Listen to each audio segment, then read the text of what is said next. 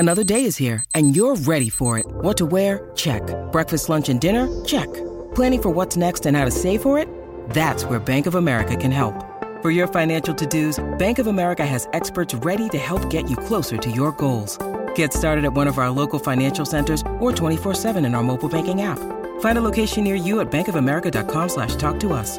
What would you like the power to do? Mobile banking requires downloading the app and is only available for select devices. Message and data rates may apply. Bank of America N.A., member FDIC.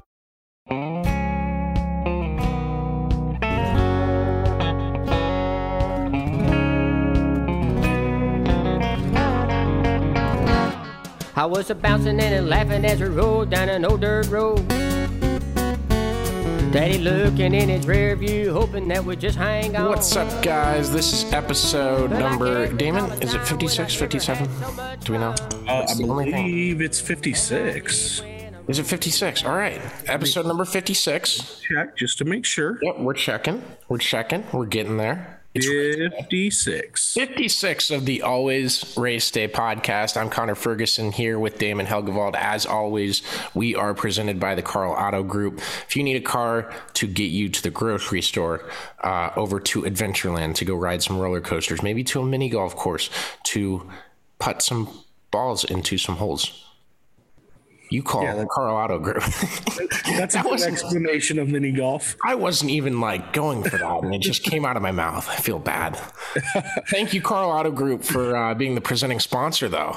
You guys are awesome. We love partnering with the Carl Auto Group. If you need a car, please go to carlauto.com and check them out. They will get you taken care of, and you'll come out of the dealership looking just as clean as you were going into the dealership. No dust, no dirt on you.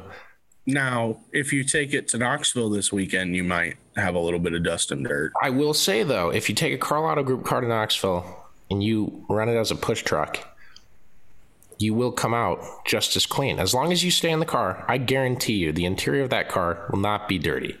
That's true. That is true. Go to carlauto.com, get that figured out, and tell them thank you for partnering with us and allowing us to be what we can be. And we have a great episode coming up for you guys. We have two guests on today. Grant Enfinger, driver of the number 23 GMS Racing NASCAR Truck Series truck that he'll be racing at Knoxville this week. We also have an LGBTQ ARCA driver making her debut. She used to drive a Spec Miata. Her name's Rita Thomason. You guys are going to love the interview. It went just about an hour long. She's very interesting, very fun to talk to. We covered a lot of different points and a lot of important points and kind of topics we got into. So I think you guys are going to love that. We got both of them on today. So super double guest mega episode here to preview the weekend for y'all. Full show for sure. Damon, I did mention it during one of the interviews. Damon went to the Cardinals game last night. How was that, man? It was a lot of fun. It was really hot where we were sitting because we were sitting right into the sun. But it was a lot of fun, especially being a Royals fan. It was kind of different seeing a full stadium on a Wednesday night. So it was pretty fun. A lot of cool things.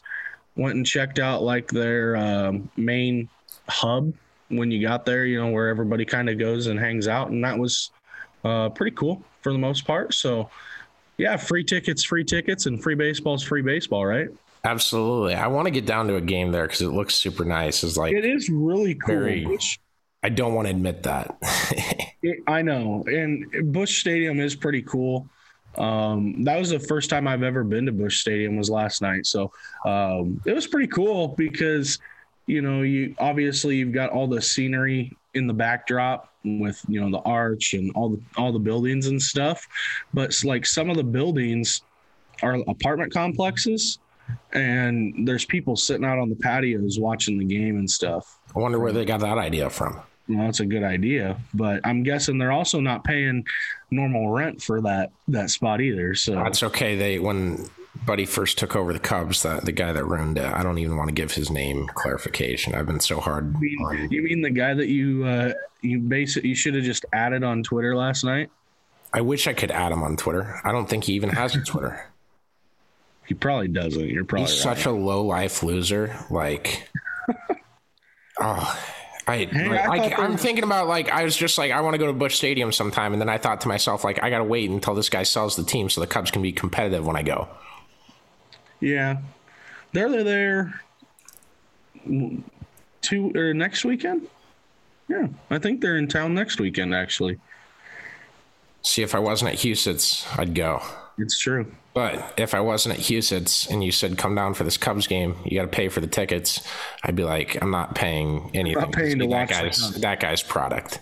I'm not paying to watch the Cubs. You're better off paying like $10 and go and watch the Iowa Cubs, because those will be the actual Cubs in a couple of years. I don't even know about that, man. Like, how much we keep trading for farm system stuff, and it's like, if we're promising one World Series every 10 years and then you rebuild, like, I still hate that. Like, what? Actually, you have a big market team, be at the top every year. It's not. There's no salary cap. Yeah, especially for big market teams, there's not. Just go pay your players. Based on the way recent trends have gone, they're actually looking for one World Series every 108 years. So, well, I got that. He's trying to rebuild like he rebuilt the last time, and the last time we sucked. Like, that's why you need to rebuild. The last time he rebuilt he also had Theo Epstein in his back pocket. Yeah, the guy behind the brains of who's good at baseball and not. Exactly. Now we got guys that you've never heard of and you didn't even think would be good at baseball because he's not trying to get good at baseball. It's terrible. Hey, you could be like the Royals, who had literally nobody leave, add a couple of pieces, and your bullpen's still trash.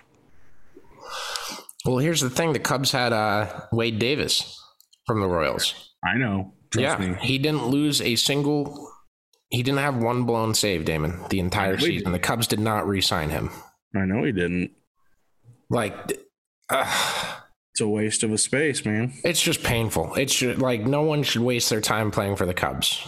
Wilson Contreras is basically, dude, he hit 2 home runs in a game the other day and then pointed to his last name on the back of his jersey. Like, he has to prove that he's worth being paid to play there. It's depressing. And I've now gone off the rails on a racing podcast about my favorite baseball team because this guy's such an ass at running the organization. I think people understand. I think they understand. I'm just frustrated, and I won't stop being frustrated until he sells the team or has like a midlife crisis where he's like, oh, I need this team to be good at baseball. One of the two will happen eventually. Guys, stop buying stuff at Wrigleyville. No one go to Wrigleyville. I'm issuing a call to action. All right. Well, do you think if they had zero revenue one day that he would like maybe get it in his head like, I have to try? I mean, I'm throwing ideas at the wall here. Let's talk about racing. It's race day. Hell Tours at Davenport. I'm happy about it. I get to go watch a race tonight. There you go. Let's go. You don't sound too happy about it. I'm happy as hell, Damon. Bobby Pierce has a fast-ass race car. He has a P2 and a P1 to open up the Hell Tour season. I'm going to talk to him about his plans on his schedule. A lot of it is contingent on how he runs in the Hell Tour usually. In the past, that's been the case. And, looking at the schedule, how many races you can miss. I'm going to get to the bottom of it. We're going to have some videos up tonight, and we'll figure out if Bobby Pierce is the Hell Tour favorite or not. Yeah. I watched when they were at Kankakee on Tuesday, the opening. Is it Kankakee? I call it Kankakee. I think it's Kankakee or something like that. Yeah. For some reason, I never watched that race live. Yeah, I watched it, and I didn't stay up to watch the whole thing. I'll be honest with you, because it was like 12:30, and they still hadn't gotten the features pushed off yet. Yeah, and they had to tow 120 miles after that. Yeah. So that is like the embodiment of what that tour is. So if you guys don't know what it is, it's like 32 races in like 36 days or something along those lines. I don't have those numbers accurate, and I probably should have gotten them up. But it's a summer tour. It's a regional. type of talent for the series. You'll get one or two national guys in if they're close to. They kind of do what the Castrol Flow Racing Night in America series does, but they do like 6 races through the week, or 5 or 4. So they do it all like in a row. Yeah, and it's Monday, Tuesday, Wednesday, and so it literally, when we say it's always race day, they are a big embodiment of what that means, and I love them for it. Yeah, no, it was a good show. Otherwise, I mean, yeah, Bobby Pierce had a fast car. It was fun to watch that, see him rip around. No surprise on the modified side, but the opening night win went to Nick Hoffman. Did he win night 2? I don't know. I'm gonna. The only thing I'm regretting is that. Well, I'm not regretting it. It's not my decision. But they don't do modifieds They don't do Hell Tour modifieds for the Davenport race. They didn't last year. They have their own modified division, I think, and that's part of it. I'm not sure what the logistics are. I think it's the IMCA's, and yes, Nick Hoffman also won at Peoria last night. God, he's gonna just win every race on that tour. 100%. I don't think there's a better modified driver in America. What was it last year? 31 of the 32 races he won, or something like that. Or 19 of the 20 races? I think it was 19 of 20, and I don't think he raced all of them. No, I don't think he did. He raced enough to win the championship with like 6 races to go. Mm-hmm. No, you can put up the USMTS best driver and best car, put them up against them. Nick Hoffman's winning it. Beat him. Yeah. On the late model side, obviously, Ryan Unzicker had a really good night on opening night. He did. He beat Bobby Pierce. Yeah. And that's, some of these guys kind of make their name. I wouldn't know who Jason Fager is if it wasn't for the Hell Tour, or Brian Shirley. So Brian Shirley. Yeah. A couple of those guys we saw at Eldora. So damn big summer for the late models. I knew that, coming into the year. It's just now it's here, and we're seeing all these races ran and stuff like that. And it's crazy. Billy Moyer Jr. finished 5th, so that was cool. Another big name.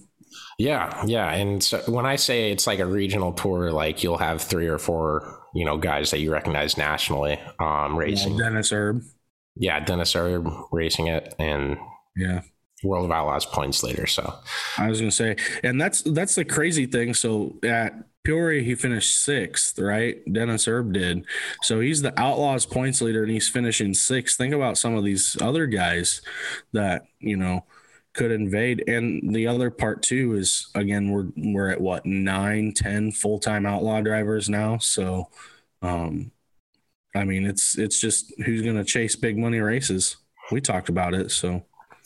Yeah, I think we've talked about that ad nauseum, but I'm really excited to get to Davenport tonight. If you have a free night, go down there. It's going to be a fun race. That's a badass track, man. I think I was talking to the track owner last year in the infield. He's just wearing a Dale Earnhardt shirt and chilling with everyone down there. Mm-hmm. Like, that was the most badass part, is he's just like willing to talk to people and stuff. And if I meet the guy, and I think he's the track owner, I don't want to take that 100%, right? But if I can swing it, I'll try to get him on the podcast, because super nice guy to talk to. And I love what they've done with that place. And if we want late model racing to thrive in Iowa, Davenport Speedway is definitely a part of it. So, yeah. What about it do you like the most, I guess? What is it that just stands out to you? So when they come out of 3 and 4, and part of it is I'm watching on this infield like stage, right? Mm-hmm. Like, it's kind of like a concert stage.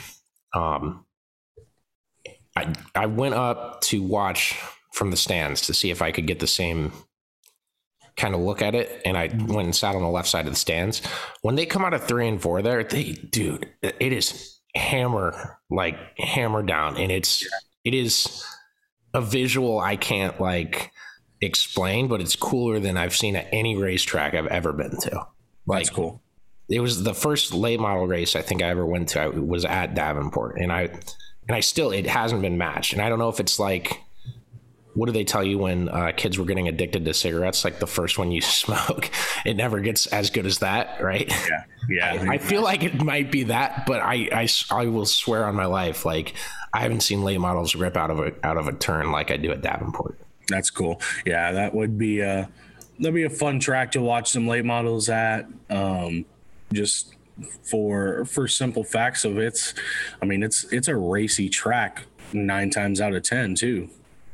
Yeah, absolutely. And, if they keep putting on good shows, I don't see any reason why national tours won't flock to Davenport. And I think they can. Don't the Outlaws go to Davenport at some point? Yes, they do. Big show the final weekend before Iowa State football season. That's right. So you'll have to come down there. I'm going to get Chris to bring the camper. We're going to have a big weekend. That'd be fun. So y'all look forward to that too, because that will be big when we do that. So, and also this Saturday is the NASCAR Camping World Truck Series race in Knoxville. I know we just led with the Hell Tour at Davenport Speedway and Tom Ricketts ruining my life, but that's us. We're unpredictable, and I love that about us, and we can shift on the fly and stuff. But yeah. NASCAR Camping World Truck Series at Knoxville this week. We're gonna have a tweet up on Saturday afternoon. I got the clearance, Damon. You did? I've got our permits turned in. Absolutely. I'm excited for this. So and it could potentially have Always Race Day shirts for us. If not, just look for the dope and the Iowa State hat and the glasses. Yeah, or just the guy that is a billboard wide. You'll look for that guy too, and you'll see him. You'll be fine. You don't have to talk about me like that. Oh no, I wasn't. I know. No, that'll be a lot of fun. I'm excited for that. It's something that I kind of pushed to you a couple weeks ago, and then Connor travels and forgets to look at his messages is what happens. We kind of pushed it, and it was one of those like, hey, how about we try this? And then we just kind of put it all together, and I'm glad that we got the clearance for it. Now we just got to put on a good show. Yeah, we're going to try it. We'll have stickers for you guys. And then we want to do something bigger at the Knoxville Nationals. I'm still thinking about, bringing the PlayStation down and having a sprint car tournament on the PS2. I think that'd be a fun little thing. The issue is the frame rate drops when you play multiplayer. Yep. So you're battling both machine, track, and console. So yep, we'll figure that out when the time comes, though. But come down to the tweet up Saturday. I'm going to try to get some guests to join us. And if you're famous and you're going to be in Knoxville on Saturday, then let me know. Eric Bridger, that's a message to you. I owe Eric. Or just be at Knoxville in general. Like there's a good reason to be at a racetrack on a Saturday.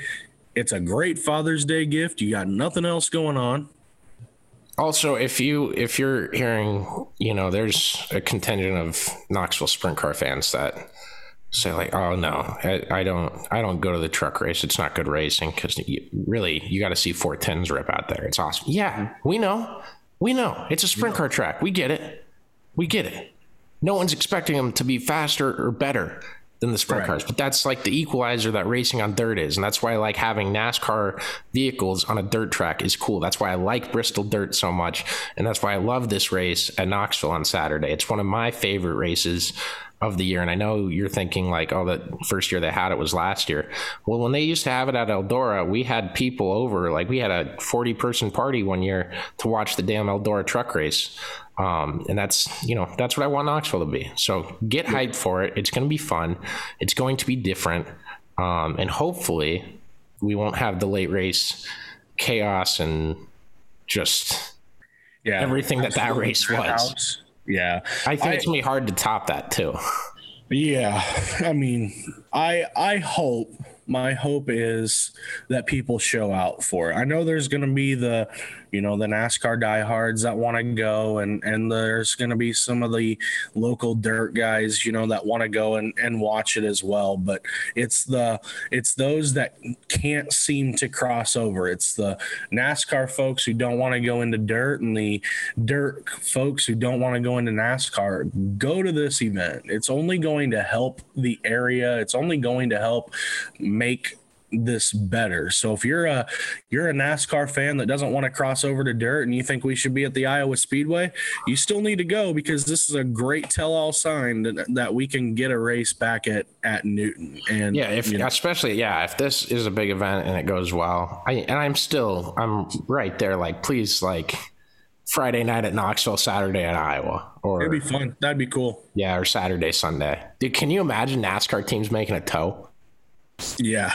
That would be sick. Like, just to hear about it too, because they would make a big deal. Like, you guys raced yesterday, and now you're here, and you had to bring all your teams here. It would be something. I'd even give them go Friday, Sunday. I'd even give them. You're gonna give them a day in the middle? I'll give them a day. That's not in the Hell Tour spirit. I know, but we'd have to pressure the Hell Tour in getting a car. That'd be cool. We could go in on the Hell Tour and the Always Race Day 02 of Brett Moffitt or whatever his car number would be on. I think he's running the 30 this week. I don't know. No, he's in the Joey Gase is running the 30. What's Moffitt running? 22. He's driving for Austin Lane Self. Really? Right. I didn't think I'd see that pair together. Yeah, Austin's having a baby, right? He already had one. And there we go. This week off as well. He's on paternity leave. Yes. He did not run last week in the 22, and I think he's obviously taken this week off as well.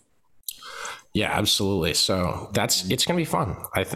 There's some pretty cool names in the entry list too. We finally got some finalized names. Buddy Kofoid was finally announced as the 51 driver, which we kind of expected, but it was official. We saw Todd Gilliland is going to drive the 17 truck for his dad's team. So that'll be interesting to see Todd. I was still disappointed that it wasn't Donnie Schatz getting the opportunity, but I get it. There's outlaw races this weekend. Let's see. Who else was in the list? Norm Benning's going to be there. Of course. The dirt track ace, Norm Benning. Did you see his truck when you were at Eldora? I heard it was still on the property. I think I walked by it. Yeah. I heard it was still on the property. Yeah, no, Norm's awesome. He's a big friend of the Circle Jerks podcast. Norm's a good dude. Did I tell you that remember when he had his truck and trailer stolen, or his trailer stolen? Yeah. Kansas a couple years ago. So like the night before that, he's eating dinner right next to us at the race, like right by one of the restaurants of the racetrack. So him and a few of his crew guys were at a table, and then we were at the table like right next to him. And so we're sitting there and we finished dinner or whatever, and it wasn't but maybe 45 minutes after that when it was announced that Norm Benning's trailer was missing. Jeez. It was so weird. At least you have an alibi. And exactly. So also, are we good on the truck race? Did you have anything else on that? I was trying to think of who else was in what trucks this weekend for some other things. I think hasn't been officially announced, but I think Tyler Carpenter's going to be in the 41 truck too. So we'll see. Yes, no, that's been done. Has it been officially announced now? Because it wasn't on the entry list that Bob posted yesterday. Well, so what it is like driver TBA, and then the crew chief is listed as the promoter at Gateway at the Game of Internationals. So cool. That is, I don't know what goes into filing that or anything like that. But yeah, that's essentially kind of what that is. Like, it's like Chase Briscoe wasn't on the Eldora Million entry list until probably 45 minutes before the first race started. So, you get that. It's just different, however they figure it out. So also this weekend, and I think Chris might be going down there, and I hate that I have to miss it, but it is the Always Race Day Gail and Karen Hampel Memorial SLMR race this Saturday at Adams County Speedway. That's going to be fun. If you like late models and you don't want to go to the truck race, get down to Adams County. And if you're a racing fan and you're at neither, sad times. That's all I got to say to you. But it's $3,500 to win.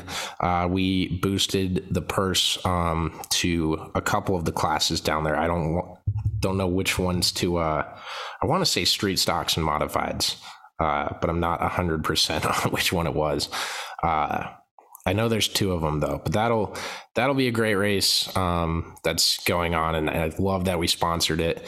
I hate that I can't be there for it, but yeah, it's a big weekend for racing, and I say that a lot, and I just try to let y'all know where the big races are at. So I think that one will be a good one. I've been getting into SLMR and kind of that tour and everything going on with them. Our buddy Charlie McKenna that we had on the podcast a few weeks back actually started 4th against the big late models in the national tour with Race XR during the Belleville Dirt Nationals. So that'll be fun. I'm amped, man. This is going to be a great weekend. I'm manifesting myself, getting really amped for the truck race and getting amped for everything that's going on. It's going to be a blast. But yeah, so Damon, I'm excited for that Adams County race. I know that means a lot to Chris and that racetrack and everything. I want to get down there and check it out. Unfortunately, can't this year, but. Right. And I love the Adams County Speedway. A lot of people I know there, working there, run there. It's a really cool facility that we get to have in the state of Iowa. It's neat. It's a lot of fun to go to. But yeah, I'm happy for Chris to be able to help us, get out there and be able to put on, or put in for some of the prize in this. It's pretty cool to look at the Adams County Speedway page and see your logo sitting on there. So that's pretty cool in its own right. And it'll be a lot of fun. My favorite thing is, and this is not a knock on anyone, it's not a shaped logo or a circle or anything like that, but seeing how people cut out the Always Race Day logo is awesome to me. It's always different. It does not matter who it is. Like sometimes there's a black box behind it. Sometimes there's the road tracks against the white and gray. And we do have an updated PNG. There you go. But yeah, it's cool. It's entertaining. Like I'm just like, this is sweet.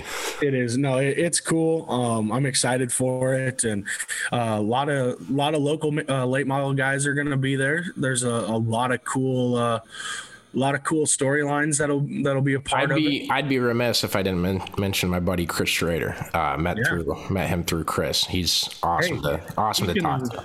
Speaking of Chris, how about him picking up a win on the heat races at the Belleville High Banks? Absolutely. For late models this last weekend. Yeah, him and Charlie were both ripping it. It's awesome to, just see them have success and see them kind of do their thing.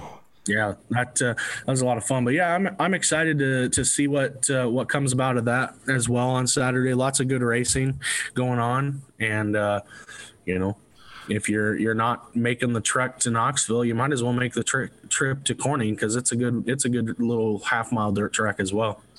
Absolutely. A couple other things I want to get to before we get to the interviews. In the USAC non-wing sprint car series, Robert Ballou, and I think we'll have him on next week for you guys, is tied for the points lead right now over Brady Bacon, tied with Justin Grant.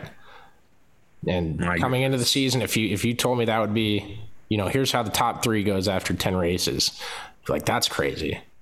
I would have had a hard time believing that, but and Grant, also a great driver, obviously a Silver Crown champion, but and Robert Ballou is awesome, and he's great during Eastern Storm, but to get the points lead before we're even done with the Eastern Storm weekend, like, that's insane.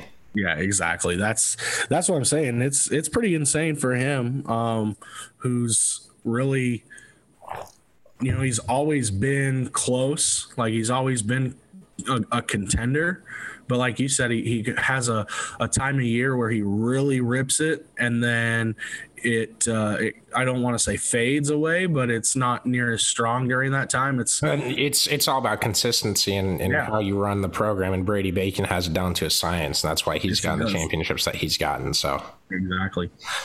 And anytime you're trying to dethrone a defending champ, that's tough too. Yes.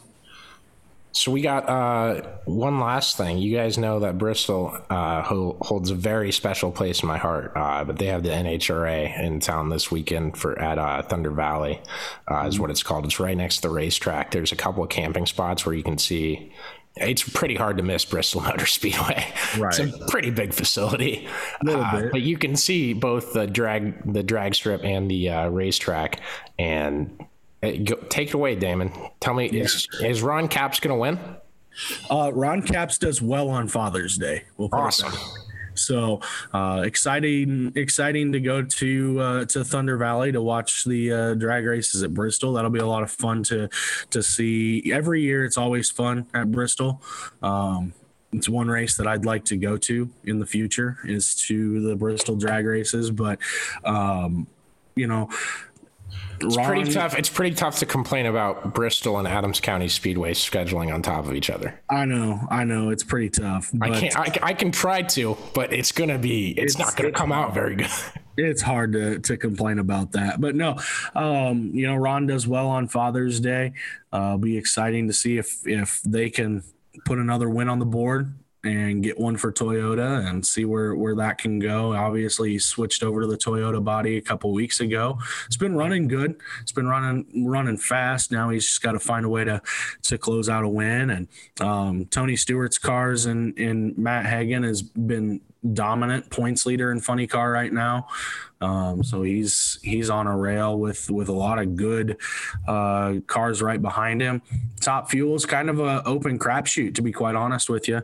There's so many different guys and girls, for that matter, that are really, really strong. And when you go to Thunder Valley, it's different because it sits down a little bit. So you got to have the elevation change. That track's always been tricky. Whether it's been one of those where there's a lot less grip, and we've seen probably the best pedal fest in history of drag racing at that track, or we've seen some fast numbers.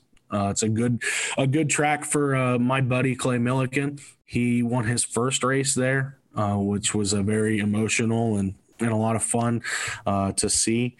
For him, for me, my family, because we've followed Clay for a really long time, and to see him win his first race on Father's Day with the special meaning that it was a few years ago was a lot of fun. So looking forward to see him get the ship righted a little bit. And pro stock wise, Erica Enders is the car to beat, man. She is on fire right now, and it's tough to slow her down. So exciting, and looking forward to seeing what Sunday brings. And we can't bring up the Top Fuel class without mentioning my best friend Antron Brown. It's 35 points out of the playoffs right now. It's getting down to the nitty gritty. I don't exactly know how many races are before the cutoff, but you know what? We're on the bubble, and you got to be in it to win it. So let's get in it, and then we'll see what happens after that. I will. I'll even look for you and see how many races there are left. What's the cutoff race? Does it say on the schedule? The cutoff race is the U.S. Nationals. So we are 1, 2, 3, 4, 5, 6, 7, 8 races before the playoffs. Oh, we got plenty of time. A lot of time. You get double points when they go to the U.S. Nationals anyway, or points and a half, I guess. It's not double points, but points and a half at the U.S. Nationals. So talk about a gimmick. Okay. It always. That's my gimmick, is bringing up that every racing series has gimmicks. Yeah, exactly. Exactly. But yeah, there's a lot of battles still to be had to just get into the points playoffs, because then once you're in it, then points reset. So it's going to be tough. Yeah, I'm excited. It's gonna be a fun weekend.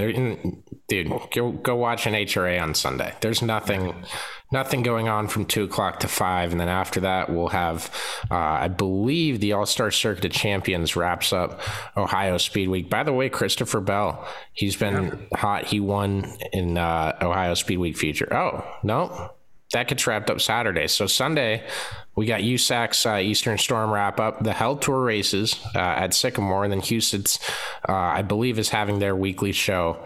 That might be tied in with Jackson as well. I know there's some guys going up to Jackson and then going to Huset's and getting ready for the World of Outlaws trip up there. So lots of stuff going on. And Sunday, we have a very unconventional Sunday. So that'll be fun. We'll get some people on. Maybe we'll record Monday night. But there's no racing Monday either. So I don't know what our plans are going to be. But get out and watch some racing this weekend. It's going to be a blast. You got anything left, Damon? Not really, other than just hit us up if you're going to the races at Knoxville this weekend. I tweeted something out earlier this week asking, kind of feeling the water, see who's going to be there. But send us messages, send us whatever. Tell us you're going to be at Knoxville for the truck race, and we'll get the time and everything. We're going to have it right outside Dyer Hudson Hall. But we'll get the time to you guys on Saturday. Just check our Twitter and Facebook, and it'll all be right there. Pin tweet type of thing for you. So we'll get that taken care of. I'm going to try to land some guests to it.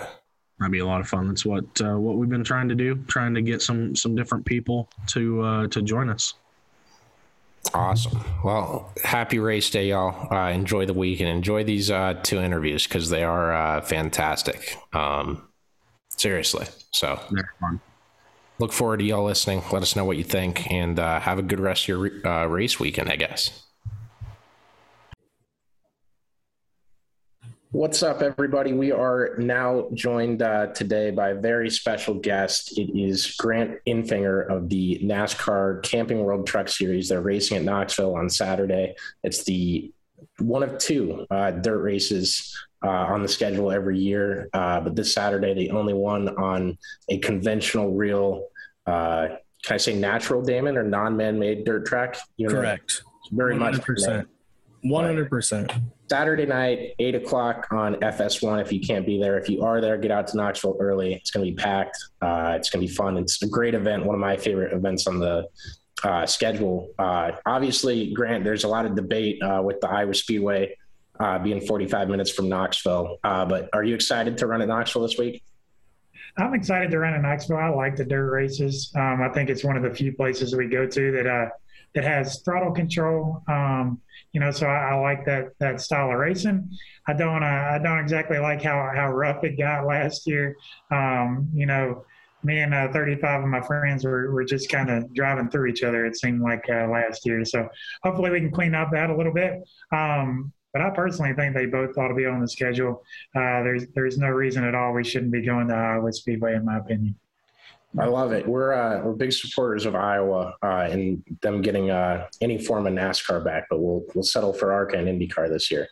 Go ahead, Damon. Yeah, I was going to ask off of the rough and rowdiness of last year's race, do you expect to see any change for this upcoming year? Not really. The way everything's structured, I wouldn't say that it encourages it, but it definitely doesn't discourage it. So unfortunately that's a style of racing at some of these races that we go to. Hopefully it trends better.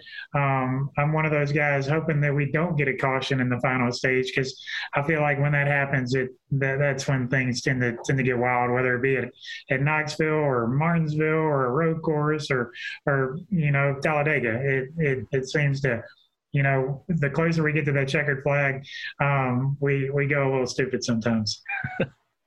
What's it like when, that's going on in a race car? And I'm not saying like the field of truck drivers is why, but that's happened recently in the past couple of years a lot in truck series. What's it like for you in the car to know that's going on? And it's like, this is going to be chaos, just stick my head down and run. Yeah. You kind of get used to it, unfortunately. It's part of our racing with the way everything's structured. When the wins are so valuable and points aren't quite as valuable for some of the competitors, you probably got, I don't know, 6 or 8 competitors that are out there looking at points this week when we go to Knoxville, and then you got 28 or 30 of them that don't care at all. So, the way everything's structured, they're just, in my opinion, not really enough to discourage somebody from running into somebody. But it's part of it. I feel like last year you kind of had two choices. You could either be the guy getting beat up, or you could beat up the guy in front of you. So it was a one lane track for sure. So obviously that attributed to some of the things that happened. I don't see it being multiple grooves for very long. Just the way as heavy and big as our trucks are sliding around a track like Knoxville, I feel like we'll end the race on the bottom regardless. I think that the beginning of the race last year, you could run the top for 20 or 30 laps or so. But I personally see it ending on the bottom again. And I like the dirt style racing as far as the throttle control. And I mean, you may go the entire race or the entire weekend and never hit full throttle. To me, that's fun racing. You're just slipping and sliding, and you got an egg under your throttle foot, and that's fun racing to me. So hopefully we can avoid the contact and just have a good Champion Power Equipment Chevrolet, and hopefully have a great weekend. Absolutely. If you guys, okay, go, David. No, go ahead. No, it's all you now. I was gonna say, outside of just the couple of dirt races that you run with the trucks throughout the year, and then coming up through some different series. I mean, what is Grant Enfinger's background in dirt, and how does it translate to the truck? I didn't do a whole lot in dirt growing up, other than started out in go-karts on dirt, which is obviously completely different, and did a few Legends car races on the dirt growing up, a long time ago, as I kind of started racing. And really kind of my dirt experience started with the ARCA series, running on the Springfield Mile and the DuQuoin Mile in the ARCA series, which honestly is pretty similar to Knoxville, whereas those tracks are about a mile long, but they're still flat. You're still running around the bottom of the guardrail like we are at Knoxville. So there's definitely some similarities there. But that's kind of where my background comes from. Yeah, absolutely. Damon, I'm glad we got through that. It's every episode type of theme. Damon likes to talk over me, Grant. So don't worry about him. We'll start with that. I'm glad you mentioned ARCA. So I have a funny story. Well, it's not the funniest, but maybe you'll laugh. So I actually saw your first ARCA start at Talladega in person. Okay. So we went to. Yeah, that's not the funny part. You're good. I was trying to laugh, but that was no, you're fine. I told it in a very poor manner. Glasses just fell off. Everything's good here. But so we go to the track, watching everything that day, and my dad and his buddies are in the stands with me. So I went every year with them growing up. Like Talladega was the one race we'd go to all year, and Iowa Speedway finally was coming onto the scene at the end of that. But so we're watching the driver introductions, and you get announced, and whoever announced your name just blatantly said F finger into the microphone, and did not throw the N in there. It wasn't until after the race we figured out what your actual name was. And my dad's friend was 30 beers deep, passed out, and he wakes up at like 9:30 at night, and he goes, I can't believe that guy's name is F finger. That's so cool. And he was just mystified by it. We had to break the news to him. Yeah, well, growing up with a last name like Enfinger, there's lots of nicknames and lots of mispronunciations. So that's probably one of the better ones. I agree. I mean, actually, too. My last name's not easy to say. So at least yours, you could get a lot of nicknames off of. Yeah. So you're from Alabama. So obviously that race probably meant a lot to you. I didn't need to ask, are you Bama or Auburn? Roll Tide all the way. So my entire family. So I'd say I was raised right. I did marry one of the other ones. So kind of causes some turmoil during the Iron Bowl every year. But overall, we have made it through 6 years of marriage anyway. That's got to be really tough with how little national championships Alabama's won recently. I mean, it seems to only come once in a blue moon. Yeah, it seems to be a pretty crazy era of Alabama football that we're living under. So pretty cool. So it's actually really nice. when Alabama is really good and Auburn is just terrible. So it's been a pretty fortunate decade for me. But there has been a couple of times in there where Auburn's been good, and that's when we have turmoil in our house. See, Connor and I are both Iowa State fans, and so we would like to say Auburn is welcome because they took our coach a few years ago, and that's we also don't like Auburn. We're on the same team as you. Yeah, we're on this. Yeah, we don't like Auburn. So when Gene Chizik won a national championship at Auburn, he came from Iowa State. So we don't really like Auburn either. Directly the year after he left Iowa State, it was fantastic. Yeah, and then he made it like a year or two after that, and yep, gone. Exactly. So pay for play quarterback. You gotta work your way in. So back to the Knoxville race this weekend. What I guess you were talking about points, and certain guys are looking for points, and certain guys maybe have already locked themselves in with wins, or guys are just not running for points and running for a win. Do you have a strategy for this weekend yet already planned, and do you know what it is? I guess. I guess unfortunate for a race like Knoxville that can somewhat be a wild card. We are looking at the points. We're sitting ninth in the playoff standings or whatever, so we're not locked into the playoffs by any means right now. So yeah, we have to look at that. Kind of the way we've played it. I feel like Charles Denike has done a great job with this all year. If we have a champion power equipment Chevy that can win the race, we are going to play to win the race. If we have a fifth place truck, we're going to play the points game, and we're going to get out of there with a solid finish, hopefully. What's different in Knoxville compared to most of our races is there's not a whole lot of strategy, so more of that is like the situations that I put ourselves in, and kind of our mindset as a team going into that race. So it's not like you can short pit and put tires on. You can stay out. There was guys that did that last year.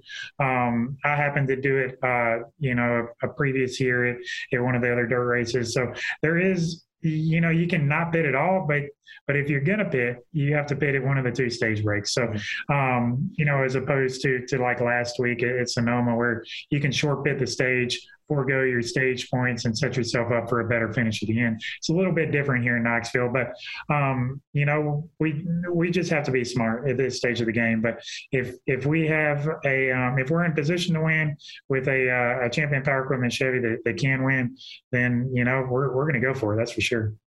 Are you going to pit after stage one? Have you decided yet? I mean, you don't have to reveal it on here. It's not really news that we'll report, but. Yeah, we really don't know until we see the tires and just kind of feel everything out. So I think that could be a game time decision. I think most people will pit at both of the stages, but I think it's going to be like last year. You're going to have one or two guys stay out and kind of risk it. And a lot of that depends on how hard it is to pass. So I think the further we get into the race, the more it's going to migrate to where you kind of got to be on the bottom.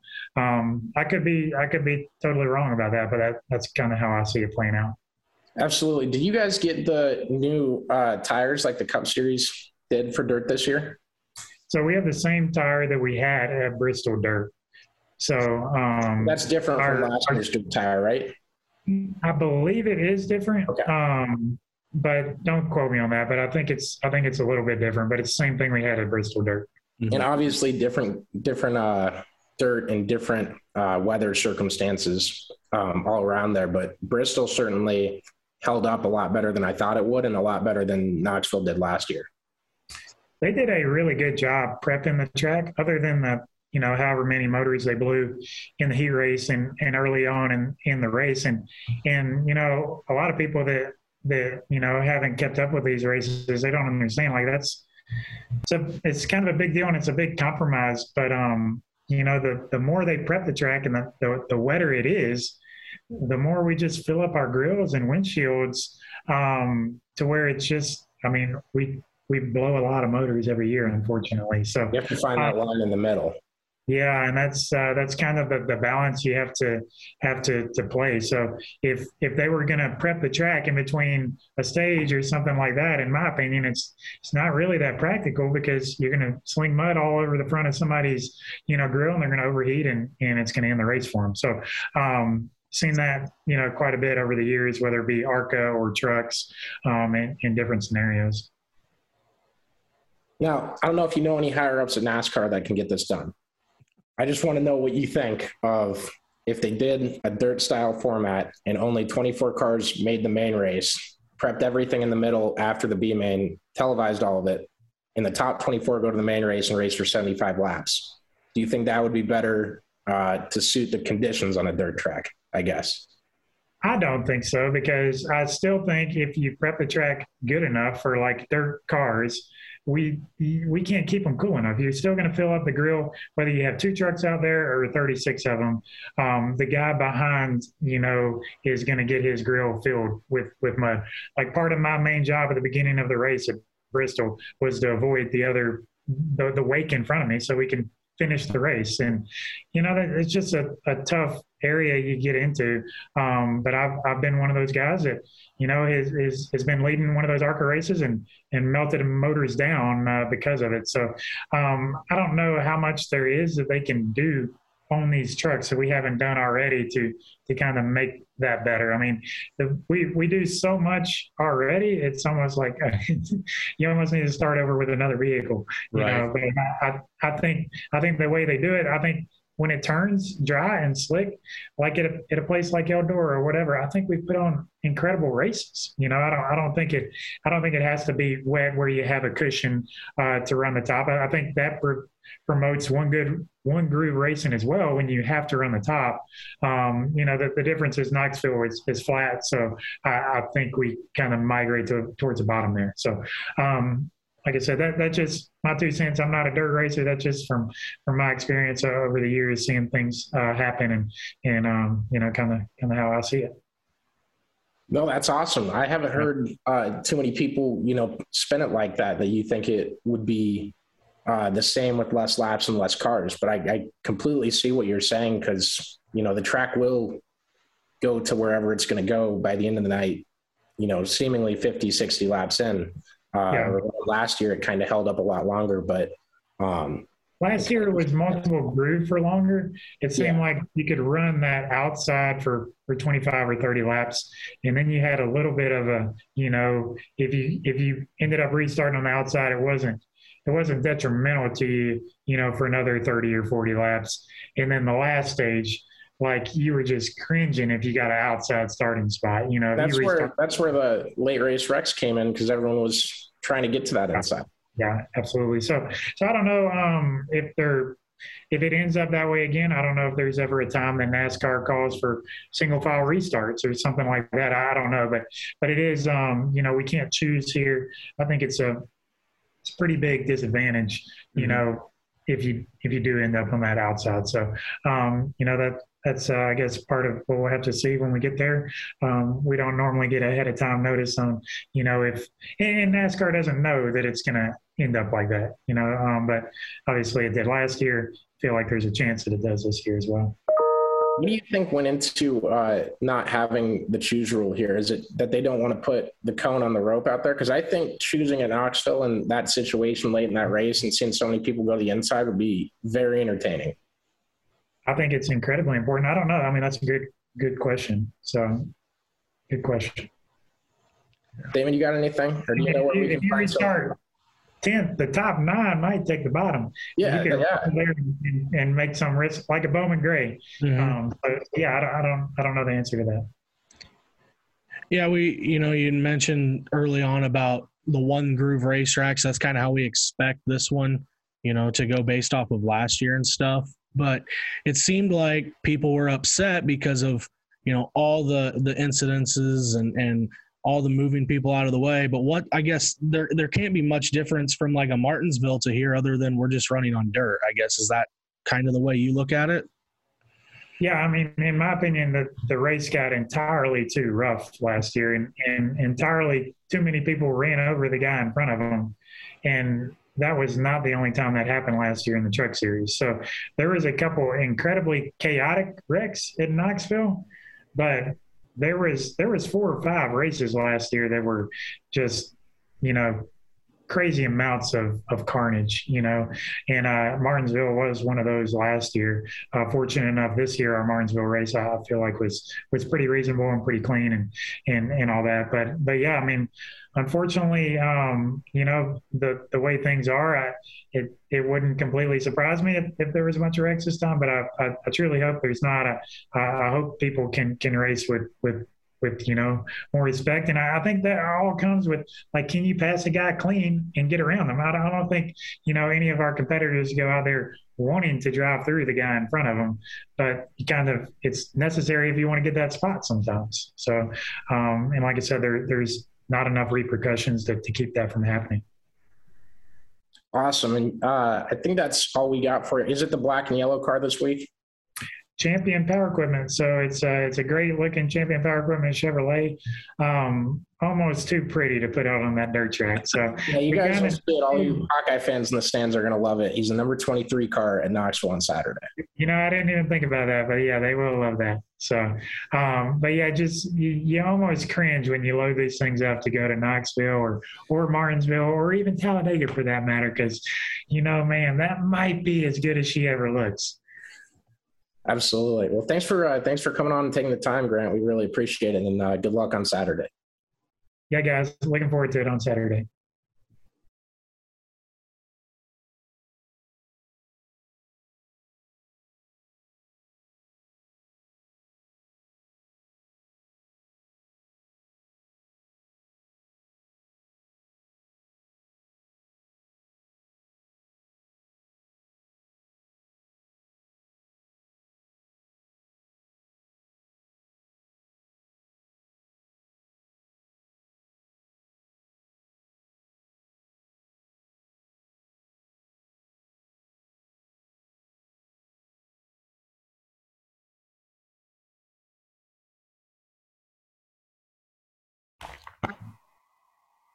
All right, guys, before we get to this interview, I did want y'all to meet my buddy Caleb Sluha.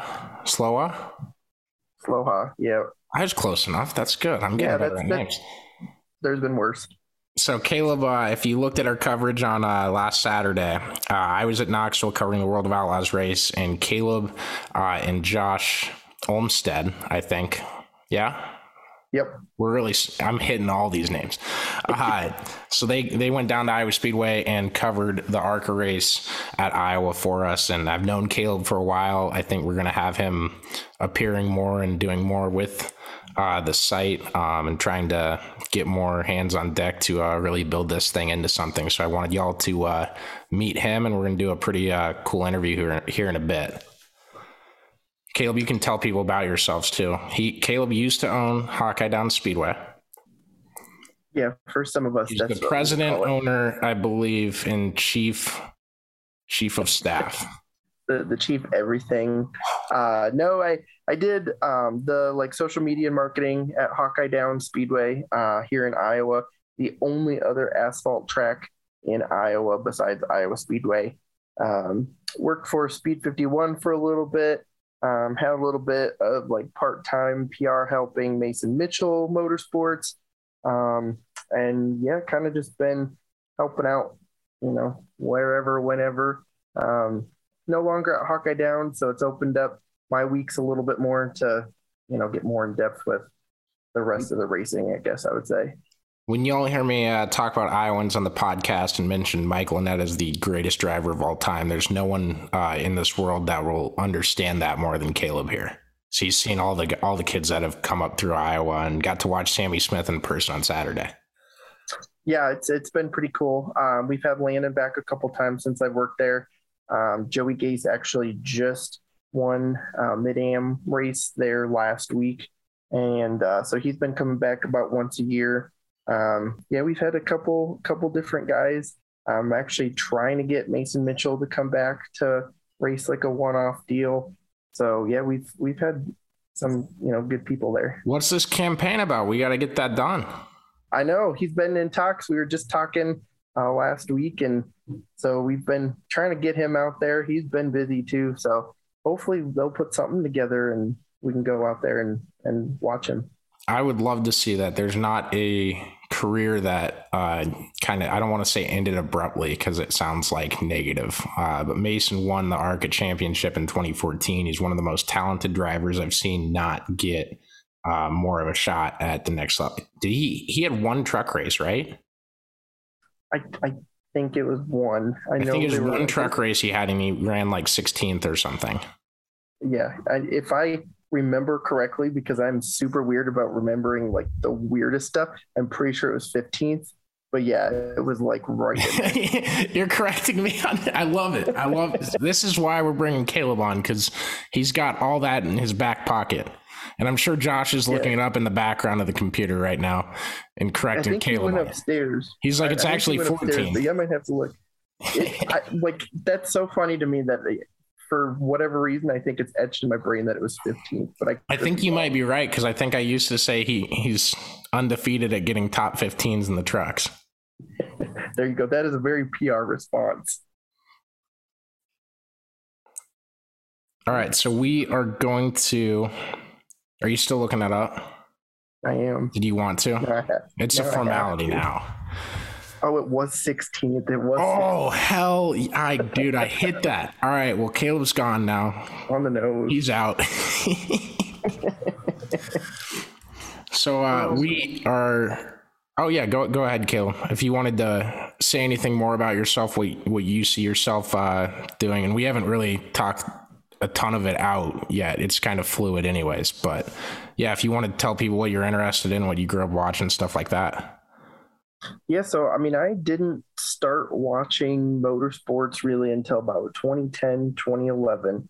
So I'm, still fairly new, but I've become an absolute nerd and gotten really cool friends. Couple that live here in Iowa, one that lives in Oklahoma, one that lives in West Virginia, and a couple others throughout the country that are nerds about racing as well. So it's cool to have a tight knit group of racing fans, and I've got a huge soft spot in my heart for the ARCA series. So that's one thing that I am a huge nerd about, and probably just one of my favorite racing series overall.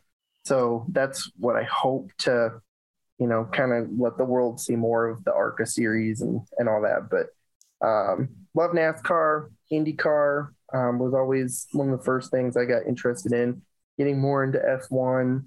I mean, if they're racing it, I like to watch it. I'll watch boat racing. So, it's a blast. We'll have to get you on with Chris and try to sway his mind on what ARCA is and what it's supposed to be. Chris hates ARCA. He hates ARCA more than I hate F1. How can you hate ARCA? That's what I'm saying, man. It has comedic value. Kids are learning.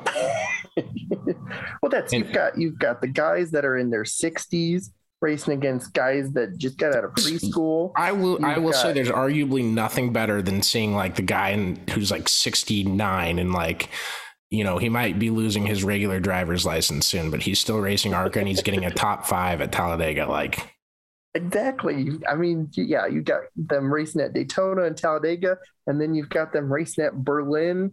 They race at Sonoma. Like the age range, the track range. I mean, it's just they go race on dirt tracks. Their schedule is. I mean, you look at the Truck Series and the Xfinity Series. Like, I think the ARCA schedule is like almost better with less races. I mean, if NASCAR could take a little bit more of that, and they're starting to get there. But yeah, I mean, it's just the ARCA schedule has always just been amazing for variety.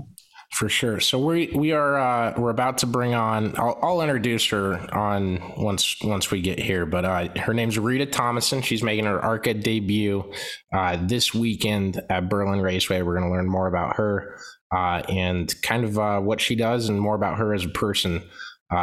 As well. I hope you guys enjoy this because she's a very special guest. So appreciate y'all for listening. All right, everybody, we now welcome on a very, very special guest. It is Pride Month, and we have a gay NASCAR driver making her ARCA Series debut this Saturday at Berlin. Rita Thomason. She's Hi. How are you? Yeah. Oh, go for it. Go for it. How are you doing today? And thanks for coming on. Oh, yeah. Thank you for having me. I really appreciate it. I'm doing good. The AC in my daily driver, my Ford Mustang, died about 3 days ago. And we're having like record highs right now. The real feel, like the heat index, the 107. Yeah, has not been fun. Other than that, I'm great. Just sweaty. Yeah, we just took a heat wave here. We're both in Iowa, and the last 2 or 3 days has been the real like first hot days of summer. So it really, I mean, I love summer. I love summer months and racing and all that, but I can't stand when it gets that hot right away like that. How hot is hot for you? Anytime it's in the triple digits, it's like 103 or so.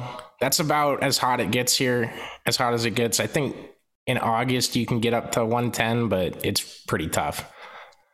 Really? I did not realize that it would be that warm in Iowa. We get the worst of the summer, and then we get the worst of the winter too. Like it's insane. That's awful. That's why Minnesotans have different accents from us, because we're not as north as everyone thinks. Apparently. So Rita is going to be driving the Club Motorsports number 03 this Saturday in her first ARCA race. And so before this, kind of take everyone through your career. You drove a spec Miata for a bit. Yep. My motorsports career kind of took a weird path. I didn't start racing cars until I was 34 years old. Because I just grew up really poor. Like racing was never an option as poor as I grew up. So it really wasn't until I became a police officer, had a little more, decent salary.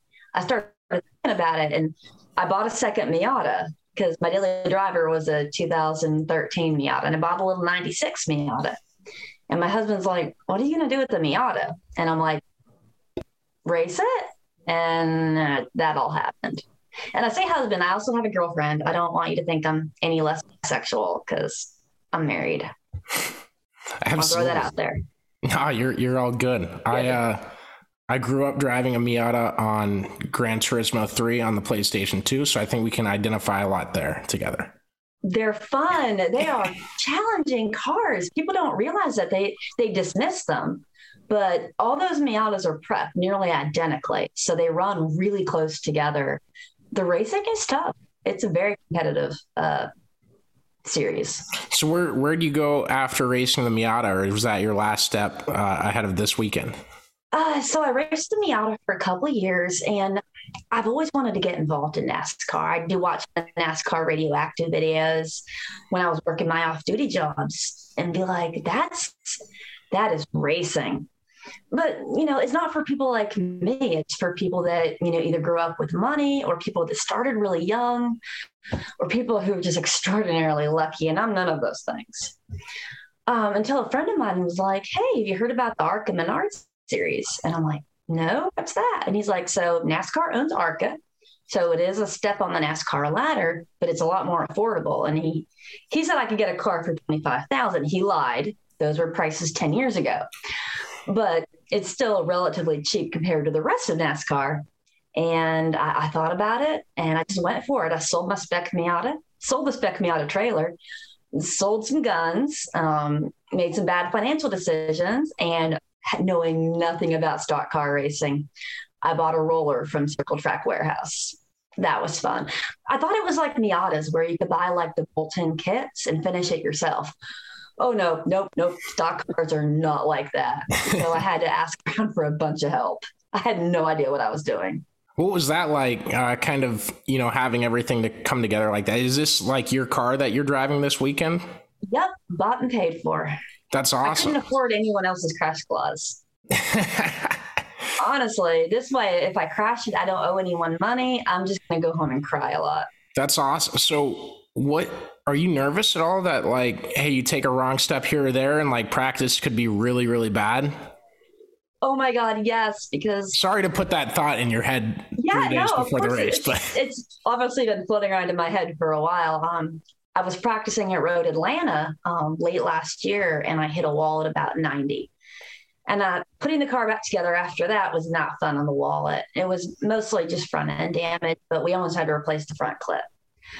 I don't really want to repeat that again, but I do know that at short track speeds, the car is probably not destroyed. So, that's one nice thing about short tracks. I do want to just say I was insinuating that the speeds are slower and that you weren't going to duck it into a wall or anything like that. I'm more respectful than people make me out to be sometimes. Rare times, but the truth of the matter is that this is going to be my first oval track race that's not on dirt.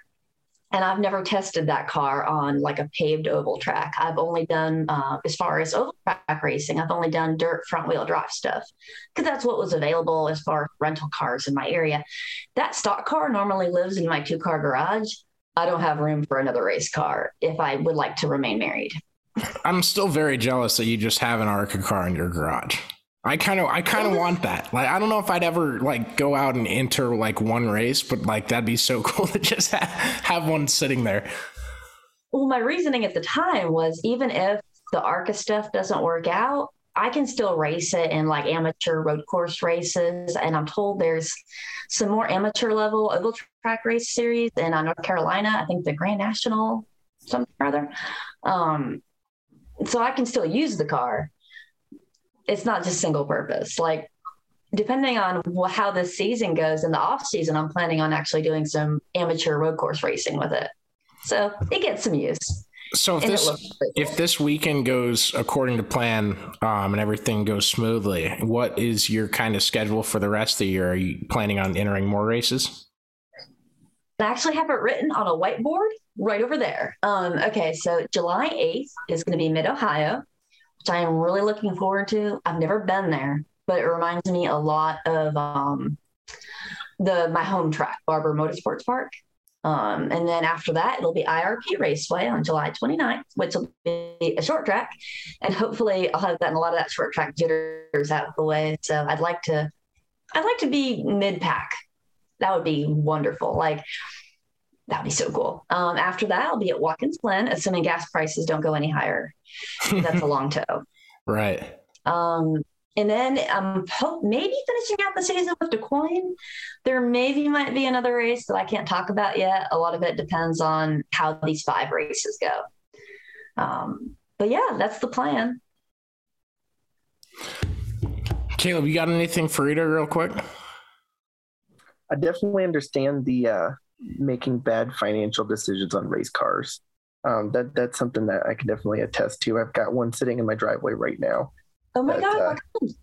Well, so this one, I have raced for a couple different years, raced in like the 4-cylinder Hornets. So yeah, they're a blast. Caleb really liked to race on like Saturdays where Connor was traveling, or there's a huge event at Knoxville. Any day that Connor like really, really could not go and watch Caleb race and support him. That was how he built his schedule.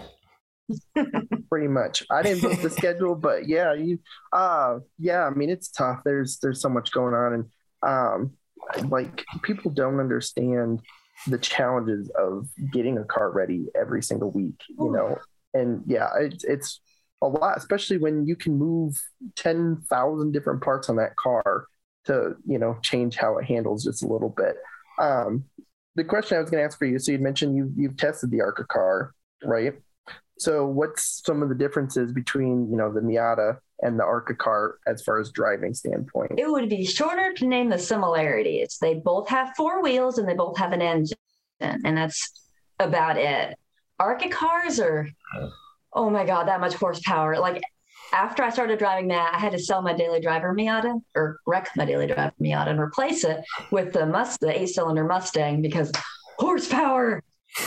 It's like a fast forward button. You can just go anywhere. In the Miata, you have to really plan out your passes and wait for your opponent to make a mistake because the cars are so evenly matched.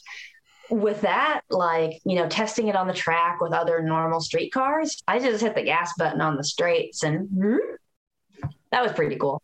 It handles a lot different. My braking zones, because the Miata was 2,400 pounds. This one is 32, 34, somewhere in that range. So my braking zones had to get backed way up. I was blowing the braking zone and having to like wind up in the grass or the gravel, wondering why I couldn't make the turn. So that was fun. And then learning to manage the power, because with the Miata, either you're on the gas or you're not. There's not a lot of in between.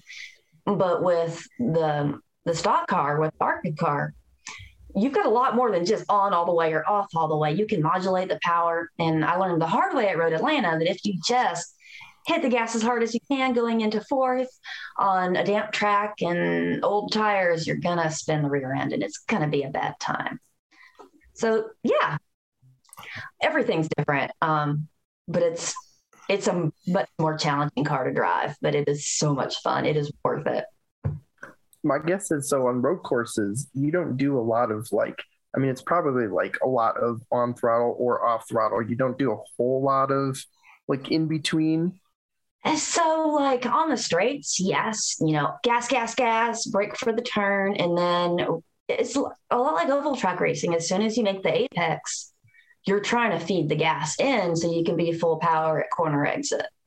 It's the same principle. It's just the turns are different and there's a lot of them. I went to a track that had like either 23 or 26 turns.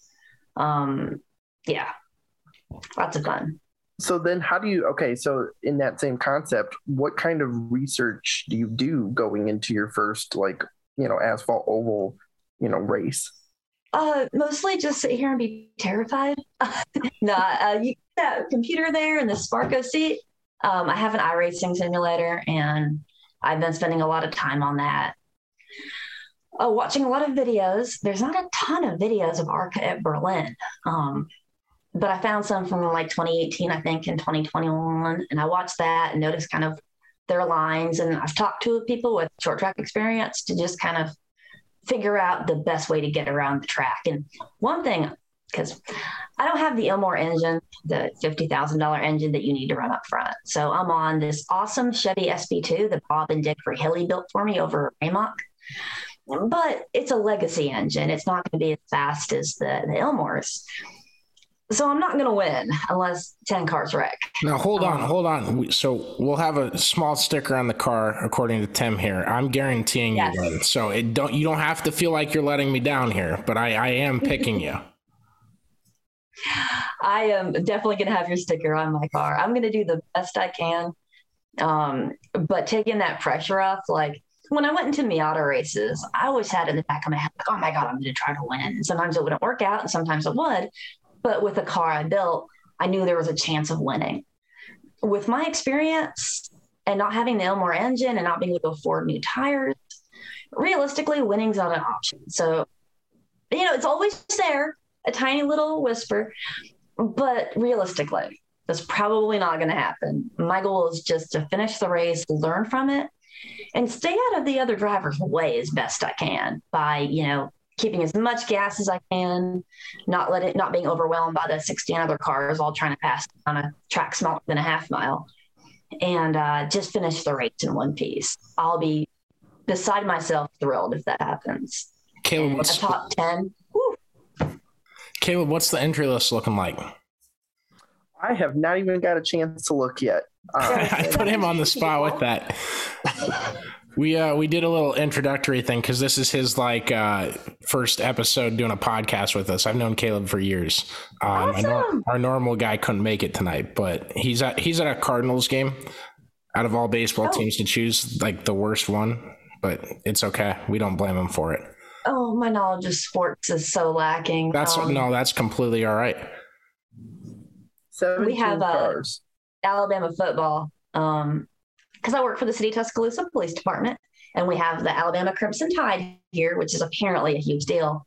And sometimes I will deliberately piss off the fans. They'll be like, "Roll Tide," which is the slogan of the Crimson Tide. And I'll be like, "Go Braves." Some random. They always look at me like, "Oh." Their logos are like virtually the same. You're very close there. You'll like this though. So the same episode we're running this on Thursday morning. We interviewed Grant Infinger too. He's a huge Alabama fan, Alabama native. So really, well, I can probably get him really good tickets. I think he'd love that. I think his wife's an Auburn fan, is what he told us. He said that that can get hairy if Auburn's ever as good as Alabama in a given year. Which will probably be a cold day in hell. Probably be a cold day in hell. Yeah, you can cuss on here if you want. It's all good. We have a very good football team. Nick Saban's done an awesome job. So being sponsor me, Nick Saban. So being a cop and also being a part of the LGBTQ community, obviously, like the year of 2020, like the crossroads never really met each other like head on, but obviously there was a lot of detriment on both sides. What was that like? Like, I just wanted to ask, like, how awkward was that, I guess, or how grounded did you feel? Just identifying with that. Are you talking about just like all the issues with like racial diversity? Yeah, just protests and everything going on, and how crazy it is and how difficult it is to be a cop as well. It's a challenge because it could probably be argued that I'm the most liberal person in my department. I can see both sides. I think a lot of people want to pretend that the racial issues that have happened in the United States are so far in the past that it doesn't matter, but they're not. Like, if my dad were alive, I mean, he was born in 1939. So he'd be able to tell you about what life was like in the 50s and 60s and 70s. And that was just my dad. My dad's older than most people was. But so it's just not that far in the past. And I think the issues facing a lot of the minority communities are because of stuff that happened not that far in the past. And I think people say Black Lives Matter because historically they haven't mattered as much. I'm not a fan of the violence, but that's just because I've seen the police end of it. Thankfully, in Tuscaloosa, we didn't have to deal with that. We had protests, but they were peaceful. We stood by and made sure cars didn't run over them and the roads were cleared and that kind of stuff. But I hate seeing anyone get hurt. I like to think that's all preventable. Yeah. No, that's awesome. That's a fantastic point of view. I didn't know how many protests and what happened at them that you guys had. There was, I think, 1 or 2 days in Des Moines that got pretty hairy. And yeah, it just, like you said, it stinks, seeing anyone have any harm caused to them, no matter, where they're at or what they're doing. So. Absolutely. Caleb, I feel like I haven't gotten. Oh, you're good. Go ahead. Sorry, go ahead. What's fun is being a queer cop. That's been interesting. I'm the only, we actually have a female motorcycle officer. She just got promoted to motors. So she writes tickets and rides a motorcycle all day. And she is gay. She is awesome. And then. Not surprised. Oh, yeah. It's awesome. And then there's me. And as far as women, as far as people who are open about it, I think that might be it. There's a few people in the department who have come up to me and talked about their sexuality and confidence. And of course, I respect that. But people who are open, they're just not very many. It's a police department in the Deep South. It'd almost be, you could say the same for motorsports, essentially. That's a lot how it is. There's a couple that are out, but really in, the top end of motorsports, we don't have that.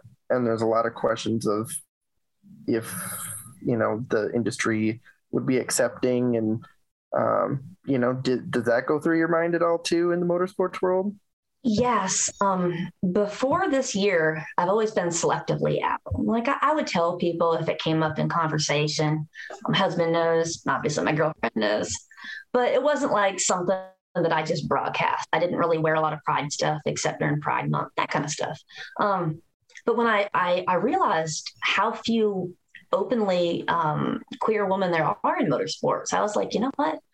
There are probably so many young men and women out there who want to race cars, who want to get involved in NASCAR, but they watch it on TV and they just don't see where they're welcome. And I was hoping maybe I could help change that.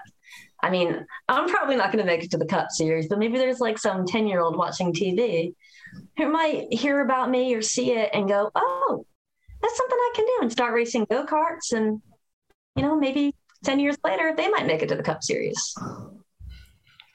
I mean, I think any representation matters, you know, like it might only be that 4,100 people see you or, you know, something like that. But, you know, somebody is seeing that. After I did the little press release where I came out, I had people contact me and they're like, that's so cool. I didn't know there was anyone like me in motorsports. And now, you know, they watch it, they're more involved, they're fans. Whereas before they just didn't feel like there was a place for them. I get a lot of people who are like, well, that doesn't matter. Your sexuality has nothing to do with driving the car. And that's true. The car doesn't care, but the people watching do. And until that doesn't matter, then it matters, if that makes sense. Yeah, I think when I like finally decided to come out, I think it was because I wanted to wear it on my sleeve and say that, like, you know, if there's a kid in the closet that's like struggling with it and like doubting that any of his friends are going to care. I came out to like probably 40, 45 people in my fraternity before I told everybody. And I didn't have one kid ever like say like, screw you, don't talk to me, you know, any of my fears that, you know, irrational or not to the common person. Like, I feel like that's what like the whole month and the rainbow logos and everything like that is, you know, representative of, because you have to, sorry, my neighbor is like hitting a bat against the wall or something over there. Oh, got distracted. But yeah, I feel like, you know, the logos and stuff, and people are like, well, no one cares that much. Why are they flaunting it? And I don't think anything's about flaunting it. I think it's just, you know, letting the closeted people know that like it's okay and everyone's got each other's back. And I think that's probably the coolest part of seeing everything at this time in history and where it's gone. So when I got the message to asking if we'd interview you, I was thrilled about it because, I mean, that's, you know, right up my alley. So that's awesome. Caleb, I feel like I haven't let you talk a lot. So no, you're all good. I was super excited too. When he messaged me and told me, like, I was super excited because, you know, we've got a couple, you know, gay men, you know, that I know of that are in the, you know, ARCA NASCAR type rung. I was telling him about another podcast I listened to today, and they had a gay drag racer. But, you know, I've not heard of any women out there yet. So, yeah, and I've noticed that. I don't know if it's because there are so few women in motorsports to start with that, you know, just the odds are slim, or if it's that because female drivers recognize that catering to the male gaze is probably a good way to get views and sponsorships. And if they come out, maybe they might lose that. I don't know. Right. Yeah. I mean, we need more women. We need more, you know, LGBT representation. And to kind of add on to what you guys were talking about too, a lot of people, you know, will say that whole, you know, just don't shove it in my face or whatever. And, you know, you don't need to come out and all that stuff. Meanwhile, they kiss their, you know, opposite gender spouse and know what that's not. Yeah. How many years did we have? How many years did we have a trophy girl kissing the NASCAR Cup Series winner in Victory Lane? Right. I gotta be honest, I'm pretty okay with that. Oh, I know, I am too. I mean, my girlfriend would kill me. But yes, it's like originally my girlfriend was going to make it to Berlin Raceway, but she couldn't because she couldn't take off work.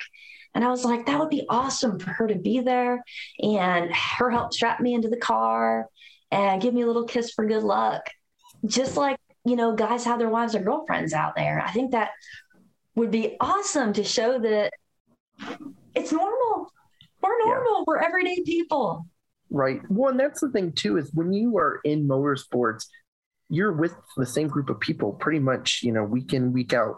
And so when you're that close to people, you do share your personal life. You do share your stories, your home life. And if you feel like you can't share that part of you to the people you're around, you're not really you. And that is a huge part of it. Yeah. So the only other queer NASCAR driver I was able to find raced in the 70s. And she was never officially out. Like her girlfriend never came to the track. People just kind of knew it about her. She was actually an F1 driver, and she raced like half a race in like the Daytona 500, I think, and then went back to F1 racing. But yeah, that's the only one I was able to find. And I did a lot of research, and I was like, that can't be. But I think. Did you try to contact her at all? Oh no, I think she's long since deceased. Oh, well, I feel bad now. I mean, I could try, but I need like a Ouija board. And I was going to ask if you tried with a Ouija board. Oh, goodness. I guess that was 50 years ago. Yeah, it doesn't feel like, that was 50 years ago. I was born in 83. I keep thinking that the 90s were like 10 years ago.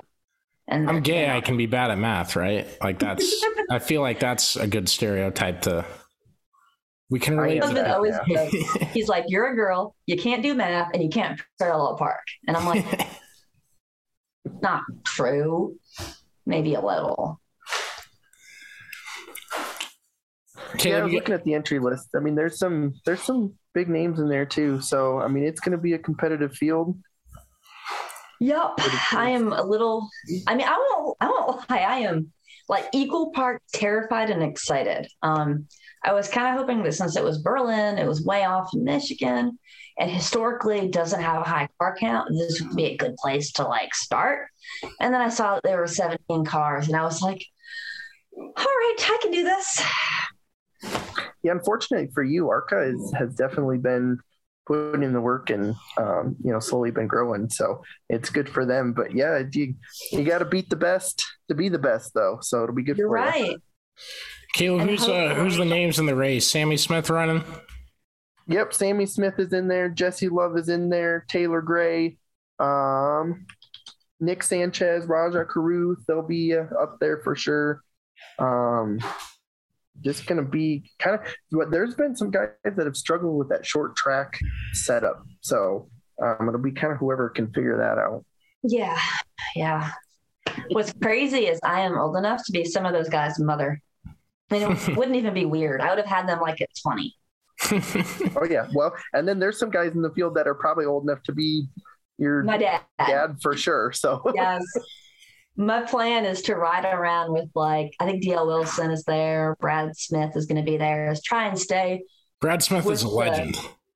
Yes. I love Brad. I've only talked to him once. I guarantee he doesn't know who I am, but he gets a top 5 or a top 3 every season, and it is the most electric game. He goes to every race. Yeah, no, every damn race. It's fantastic. You would never guess how old he was or anything from that. From just looking at his car, you'd be like, that guy doesn't have any business being here, and he's running he'll luck into a top 5, and you're just like, this is like the coolest story. Yeah. He's running on a shoestring budget like me. Doesn't have the fastest equipment, but I love how he never gets into trouble on the track. He's polite. He's fast enough that he isn't like a rolling chicane. He's not a danger, but he knows he's not as fast as these more expensive cars, but he manages to politely let them pass. I'm going to try to follow him around all day. That's the biggest thing. It's a huge quality too. I know, I don't think there's anything more frustrating than, I guess, when I was watching as a kid and a lapper takes out your favorite driver. I remember, who was it? Was it Ryan Newman took out DiBenedetto at Bristol when he was going to get a win? It didn't take him out, but definitely did not assist him in anything. He didn't take him out. He did all but that. But And especially on my first race, I don't want to be that girl that causes Daniel Dye to lose his first place finish and crash his car. That is not the reputation that I want. So, yeah. I don't have any nuts that he's going to punch in defense of that. No, I'm just kidding. I just want to air that out there. If you've paid enough attention to that story, you get the joke. If not, it doesn't seem like Daniel Dye was in the wrong, because he wouldn't have gotten put back into the sport if he was. So I don't think he did anything wrong there, and I don't at all air any grievances with him. I did just want to make a joke, though. It is funny. I think if he plays into it, he could be the most popular driver in NASCAR history. Mm-hmm. Just put the nutcracker above the driver door. That's what I was thinking. That could be his thing, Then you run a Christmas scheme every year. Pinata. Yeah. We should just market for Daniel Dye. He can just bust out like a big old Christmas nutcracker and be like, that'd be, what if you just, like a hockey stick, take like a fake Christmas tree that you'd get at Lowe's and just break it over your knee every time you win? If for some strange reason the stars align and I got super duper lucky and 20 people wrecked and there's not even 20 cars on track and I won, I would just cry. Like there would be like, no, I'd like to thank God and my sponsors and all this. I'd be like, oh my God. If you win, we expect you to shotgun a beer in Victory Lane. Okay, I could do that. Sweet. All right. Got that penciled in too. I've got a to-do list here. I've checked out almost everything for you. I'm just really hoping that over time I can find business partners who like my vision and want to get on board and get new tires and the Ilmor engine and be able to upgrade our team to where I can run for top 10s and without having to get lucky. And I can be competitive. That's the goal. But as of right now, Rita Thomason Racing is funded by Rita Thomason's 4 off-duty jobs and the city of Tuscaloosa's overtime budget. Yeah. I like that. I think a lot of people can respect what you do, and I hope that we just allow more people to see it with this, and then we'll have a story up on the website before the race on Thursday or Friday and all that stuff. So we hope you do as good as you can. I just hope I don't wreck and I don't cause anyone else to wreck. If I can put the car on the trailer in the same condition I took it off and not screw up anyone else's day, I'm going to consider that a win in my book. And if I make a top 10, I might have champagne. Absolutely. Like I won. The last thing I did want to, did you see NASCAR's new line of shirts that they came out with that say Yas Car on them? I love them.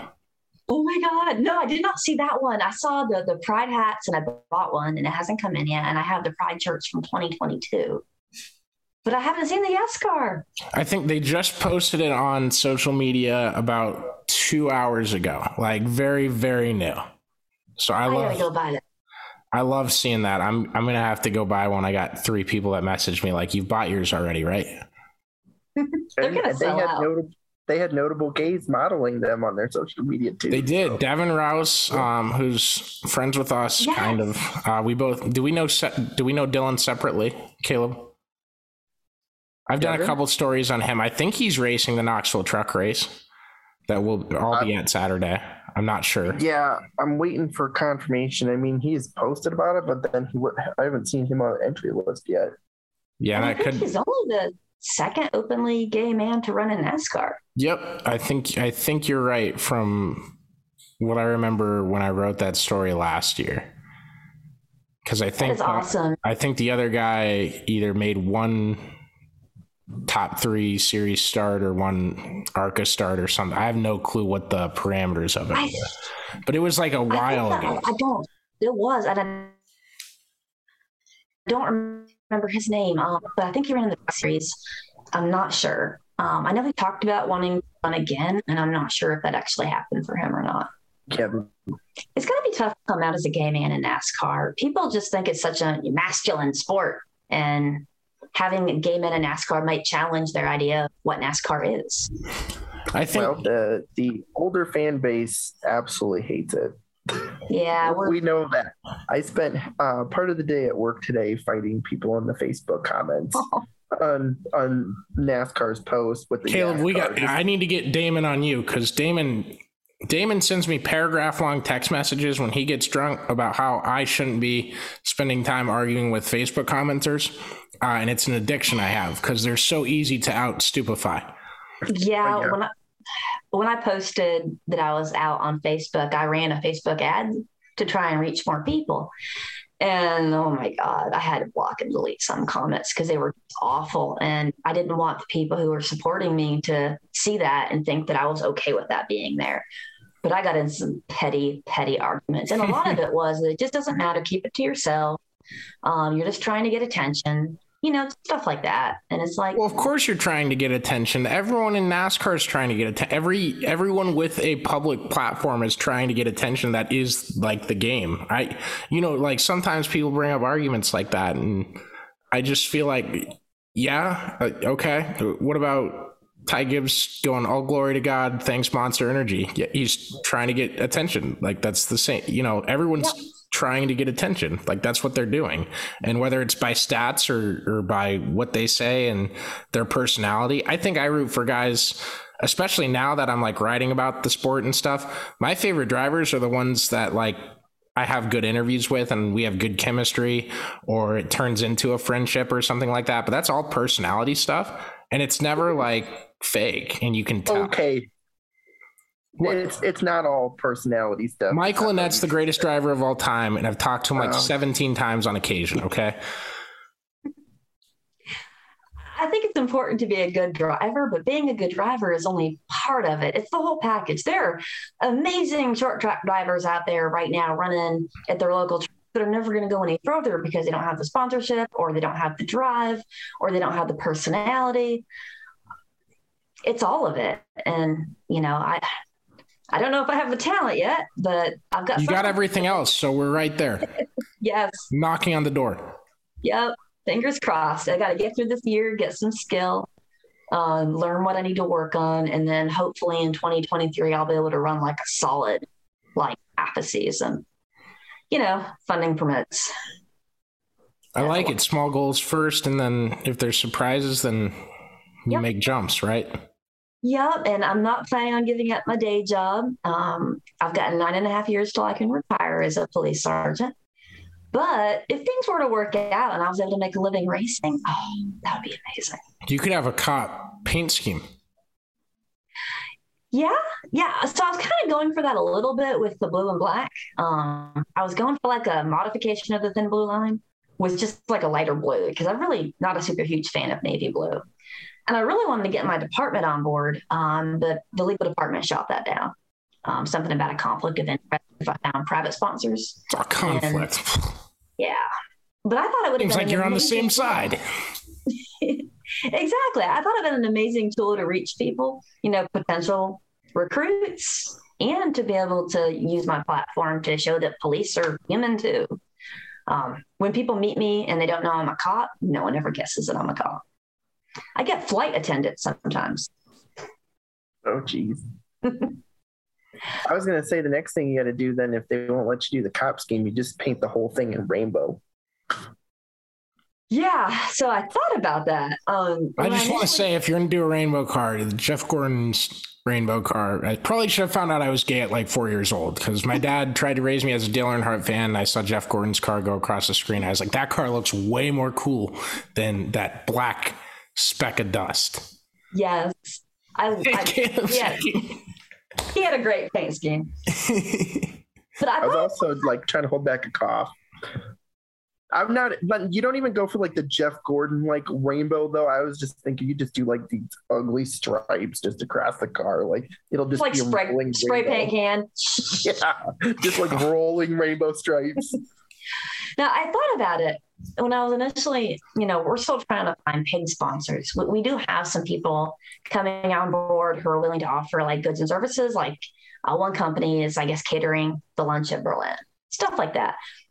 But I wasn't sure about alienating like a whole, because it's a challenge being a queer cop, because the people that like that I'm queer don't like that I'm a cop. And the people that like that I'm a cop don't like that I'm queer. And I was worried about just going full one way or the other. Because I was like, well, what if I find someone who likes thin blue line stuff and wants to sponsor me on that, but my car's already rainbow colored? But if, I don't know, I'm probably just going to do like a rainbow theme for next year. That's a great way to put it, just in general. I would do one-off schemes. Obviously, like wrapping it isn't Wrapping free. the cars. You got to find a sponsor that has a wrapping company and go from there, I guess. Yes, I've been using CGS Vinyl and Pelham, and they charge me like $2,800 to wrap the car, which is insanely cheap. But I'm not sure they would do it for free. Maybe they do it for cost of materials. I could talk to them. They have no issues with getting customers because they do amazing work. You have to book them out like 4 months in advance. So I don't know if there's a lot of benefit for them to be on the side of my car because they don't have any room for any more customers, but it's worth a conversation. Yeah, it's always tough. Yeah, I'm always one that, I like to just stick with like the middle ground of stuff. And I could never be like that flashy type, but but when you're a female cop already, you learn that you stand out. There's no blending in. And I've just kind of accepted the fact that I got like a thing on my wall over there that says I was not made to be subtle. And that's probably pretty accurate. I think I could rock a rainbow car and like a rainbow fire suit and just get booed. But it'll be awesome. I think the tide's turning a little bit. I don't think you'd get booed. I don't know. People boo Bubba Wallace so bad. And you can't tell me that there's not more than just his driving there. Oh, but they'll all tell you that they're not racist. When he wrecked. I just don't like him as a driver, man. Come on. Oh my God. When that guy, I've never met him in person. I've seen him a couple times in the garage and I'm always like, oh my God, that's Bubba Wallace. That's so cool. But when he wrecked at Talladega, I was watching the race stands and he happened to wreck like right in front of my section. And he got out of the car and he took a second, put his hands on his knees to catch his breath. And he got booed, like loudly booed from my section. And I was like, I'm so embarrassed to be here. Who boos an injured driver? Like, he just hit a wall doing faster than any of you guys have ever done. Yeah. And it's still out there and it sucks that it is. Especially like with what happened with Bubba. And I was doing an impression, if anyone thought, because I love Bubba. One of my favorite stories, I was interviewing Noah Gragson at Iowa Speedway in 2019. And he's a young kid at the time, just chilling. I think Caleb, were you at that race? Did he just win the Xfinity pole? I don't remember. I think he had, but he had ran a race or talked about running a race for Mason Mitchell or filling in for him or something, or had filled in for him in the past. And so we were talking about that, shooting the shit kind of, while we're doing the interview. And Bubba comes by him and just taps him on the shoulder and goes, "Hey, nice job. Nice run, buddy." And he goes, "Holy shit, man. Bubba Wallace just said hi to me. Like, that's so cool." And I was just like, that's sweet to see. Like that, like people look up to people and it does matter. And I think Bubba Wallace is like one of the best role models that you could give any kid with what he's been through and what has happened there. Absolutely. I wish him the absolute best of luck. Hopefully he'll win a race that's not rain shortened so he can be like, screw you guys. See, it didn't matter. Yeah, I still better pit crew. Oh, thank you. Yeah. Oh, I thought I was going to have to throw out all the mean jokes on this thing. I can't even. If you have Denny Hamlin here right now, he would tell you the same thing. I think he would. Yeah, absolutely. I don't think it's an easy fix, though. That's usually like kind of what I come across. And I'll take this back to you, Rita. Like, it won't be an easy fix if you're very slow in practice, right? What is your kind of plan going into the weekend with that and looking at things like kind of just seeing where you're at in practice first, and then what's kind of your plan? What's the first thing you would go to change, or is it all case by case basis? I'd say it's a case by case basis. I know that's a tough question. Yeah, it is. The first time I get in the car, I'm always nervous. Like, no matter what, I get in the car, I'm nervous, and after a few laps, I go, "Oh yeah, I've done this before. This is fun." So once I get the jitters out, I'm just gonna work on my exit speed. Exit speed is entry speed. Entry speed is one of the safest things to work on. And then corner exit speed. And then I looked at the pole speed, and it's an average of like 95 miles an hour. And I have to be within 20% of that. So I have to be about 75 miles an hour, give or take.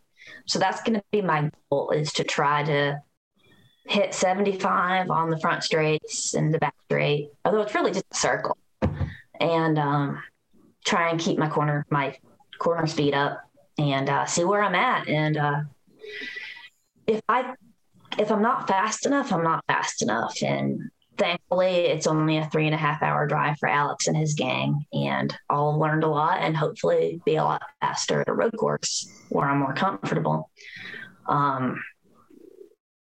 I'm just going to do, my plan is to stay out and practice as long as I can. I know a lot of people do just 4 or 5 laps. They come in, think about it, go back out, but I'm just going to try and get as much track time as I can, even if, I have to pay a little extra for gas. Well, and you've talked about kind of, with having someone you identify with in the sport and how big that is to fans and some of those fans and how much they pay attention. I don't think I've ever been more intrigued for an ARCA practice session.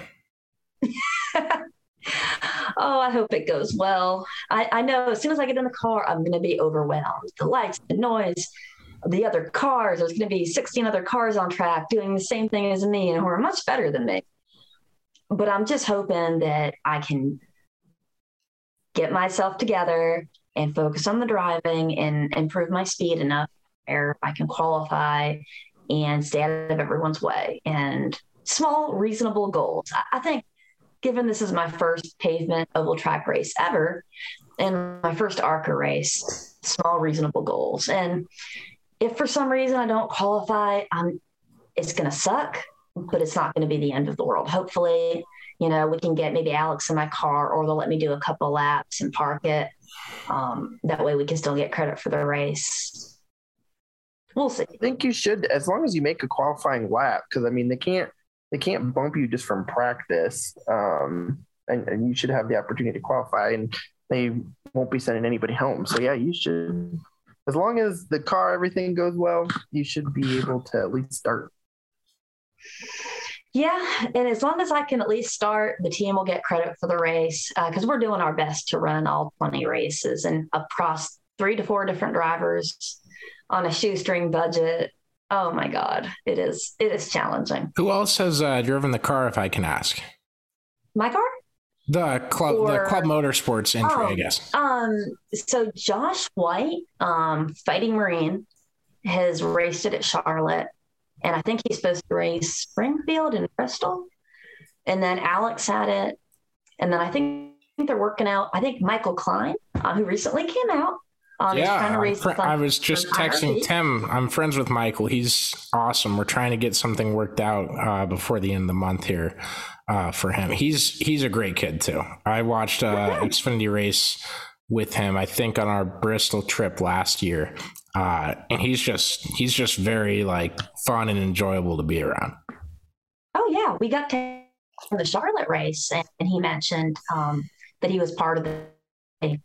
But he hadn't yet, officially come out. But he was just really happy that he wasn't the only one. And I was like, oh, this is doing some good. And then I think they're talking with maybe another road course driver. I don't know if anything's official yet, to also run some of the road courses with me. You guys have a hell of a team with credential wise and your different backgrounds and everything. And at the same time, you're going as grassroots as it gets, kind of on the asphalt side. I know we are around dirt racing. Our website, at least, is around dirt racing a lot more. And you see a lot of the grassroots stuff, but when you see it in NASCAR, it's so much harder to break through and get up there. So watching you guys do this is insane to me. It's awesome. It's so fun, and hopefully other people will see it and go, oh, well, I can maybe do that. That'd be awesome. You don't need a multi-million-dollar budget, and your last name doesn't need to be Earnhardt or Gibbs to go out and have a good time. You don't need to encourage me to do that. No. There's probably a seat for you. I have someone was talking to me about this. I don't want to mention his name or anything, but he was like, would you ever take some laps in a car and see how it went? And I said, I think it'd be an insult to the people I write about, because I know how talented they are. And I'm not great on the PlayStation. I'm decent. when I play Damon, I don't lose to Damon, though. We've played a few times. I did not lose a single race. I tried to wreck him once, and then I lost that one, so I don't count that, though. That was a self-forfeit. The only thing I would like hop behind the wheel of and say, like, yeah, I'll try it out is like probably a monster truck or a go-kart or something, like something that Monster Jam also like doesn't have results or points or anything. They just like go out and put on a show aside from 3 days a year. That's another gripe I have. They need to freaking fix that. Anyways, yeah, that's about the only thing I would like feel comfortable like trying out, because I feel like it's really hard to wreck a monster truck, and I'm not insulting anyone by taking away like testing laps that some other kid that's actually trying to chase a career in racing could take. Have you thought about doing the NASCAR racing experience? So I've rode in one of those cars. I would do it like if all my friends were going and doing it for a weekend, I'd do that. And that'd be a fun like thing to try out. I just don't think like at all that I'd be good. And I'd definitely be back. I know those cars like go like 66% of what a normal car would go. So I feel like either I'd be way too confident after that, or I would back it off a lot because I'm not paying for the wrecked car that I would inevitably wreck. I had prepaid for one before I got my car, and wound up having to wait to use it because they kept getting rained out. And I went to Talladega, and I did like 36 minutes or something like that. I think Talladega would be easier because you don't really have to take your foot off the gas. I still think I'd end up in the wall. I don't think like I tried iRacing like drunk as shit with my buddy, and I could not get around Bristol dirt without spinning out in a cup. Maybe it was the drunk part that didn't help. I think it was. I'm right there with you, but I was like, if I can't do this drunk, I'm not going to be that great sober. Those cars are easy to drive. I was bored. That's the thing. I was bored.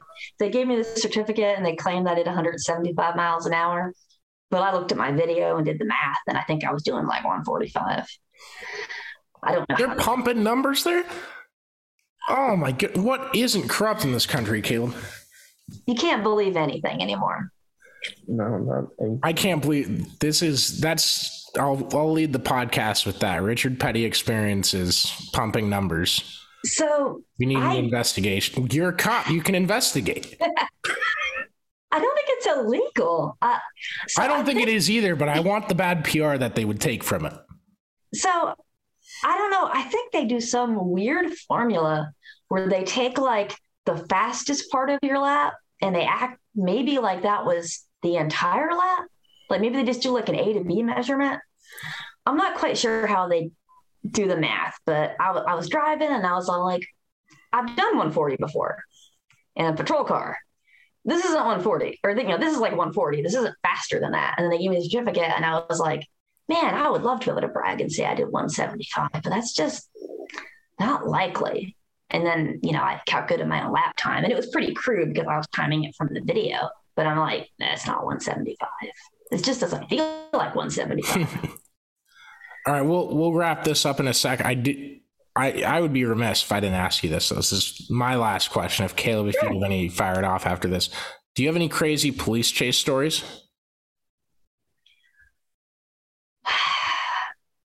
Yeah. I feel like that you can tell is a good segue of the back end of the question, but a couple fun ones. So I'm on my third marriage. My second ex-husband works for the same department as me. And we had one chase, my very first chase. And it wasn't like a fast chase. It was just this guy who didn't stop. He would stop at the red lights. And every time I tried to get out of my car, he would just take off on the green light. I'm like, my lights are going, my sirens are going. He's not stopping. He's doing mental gymnastics out here. He was really drunk. Really drunk. But my ex-husband wound up throwing out spike strips. And that's why he stopped. And when we stopped the car, when he finally stopped, he refused to unlock the windows because he was eating a Subway sandwich. So I shouldn't laugh at this. This sounds like a bad thing, but we had to break the glass, get him out of the car, and interrupt his sandwich eating. I'm sure that was the most thing he was worried about was the sandwich at the time. I think it was because that's what he was you know, we had just spiked his car, blown out his tires, stopped on the side of the interstate, and he locked his doors and was just sitting there munching on a sandwich. And I'm like, weird, but okay, respect. Oh man, Caleb, you got any more? I think I'm pretty much out. I'm excited. Unfortunately, probably not going to get to watch much for Berlin because I think it's also Saturday. Same time we'll probably be at Knoxville, but definitely going to have to keep a lookout, and I'm looking forward to seeing how you do this weekend. Well, if you have flowracing.com, I know they're going to have the replay on there. So I think they'll have it on live too. They will. I think they'll have it live, and I know there'll be audio live for sure on the ARCA Racing website. Some of us don't have unlimited data though, so like we'll just have to replay it. That's okay. I'll be glued to it. I'll text you, Caleb. So I cover so many series and stuff. Like it's just a habit for me. Like if there's a race, going on right now, you've seen me get up a couple of times. I was going and sending tweets and checking and making sure Christopher Bell wasn't winning by 3 laps or anything like that. But we'll be glued to it. So yeah, thank you for coming on. We'll have you on again. You were a joy to talk to. So I want to get to know you and all that. We want you to race at Iowa next year in the ARCA race. As long as those assholes don't schedule it during the damn World of Outlaws race in Knoxville. 45 minutes away. I'll be there either way. Well, yeah. Caleb will meet you through me. Or vice versa. But yes, thank you so much for taking the time to come on. You were fantastic. Yes, this was so much fun. I definitely want to get up with y'all again after the race, and we can talk about how it went. Absolutely, we'll figure it out, and we'll do that. Awesome. Thank you, guys.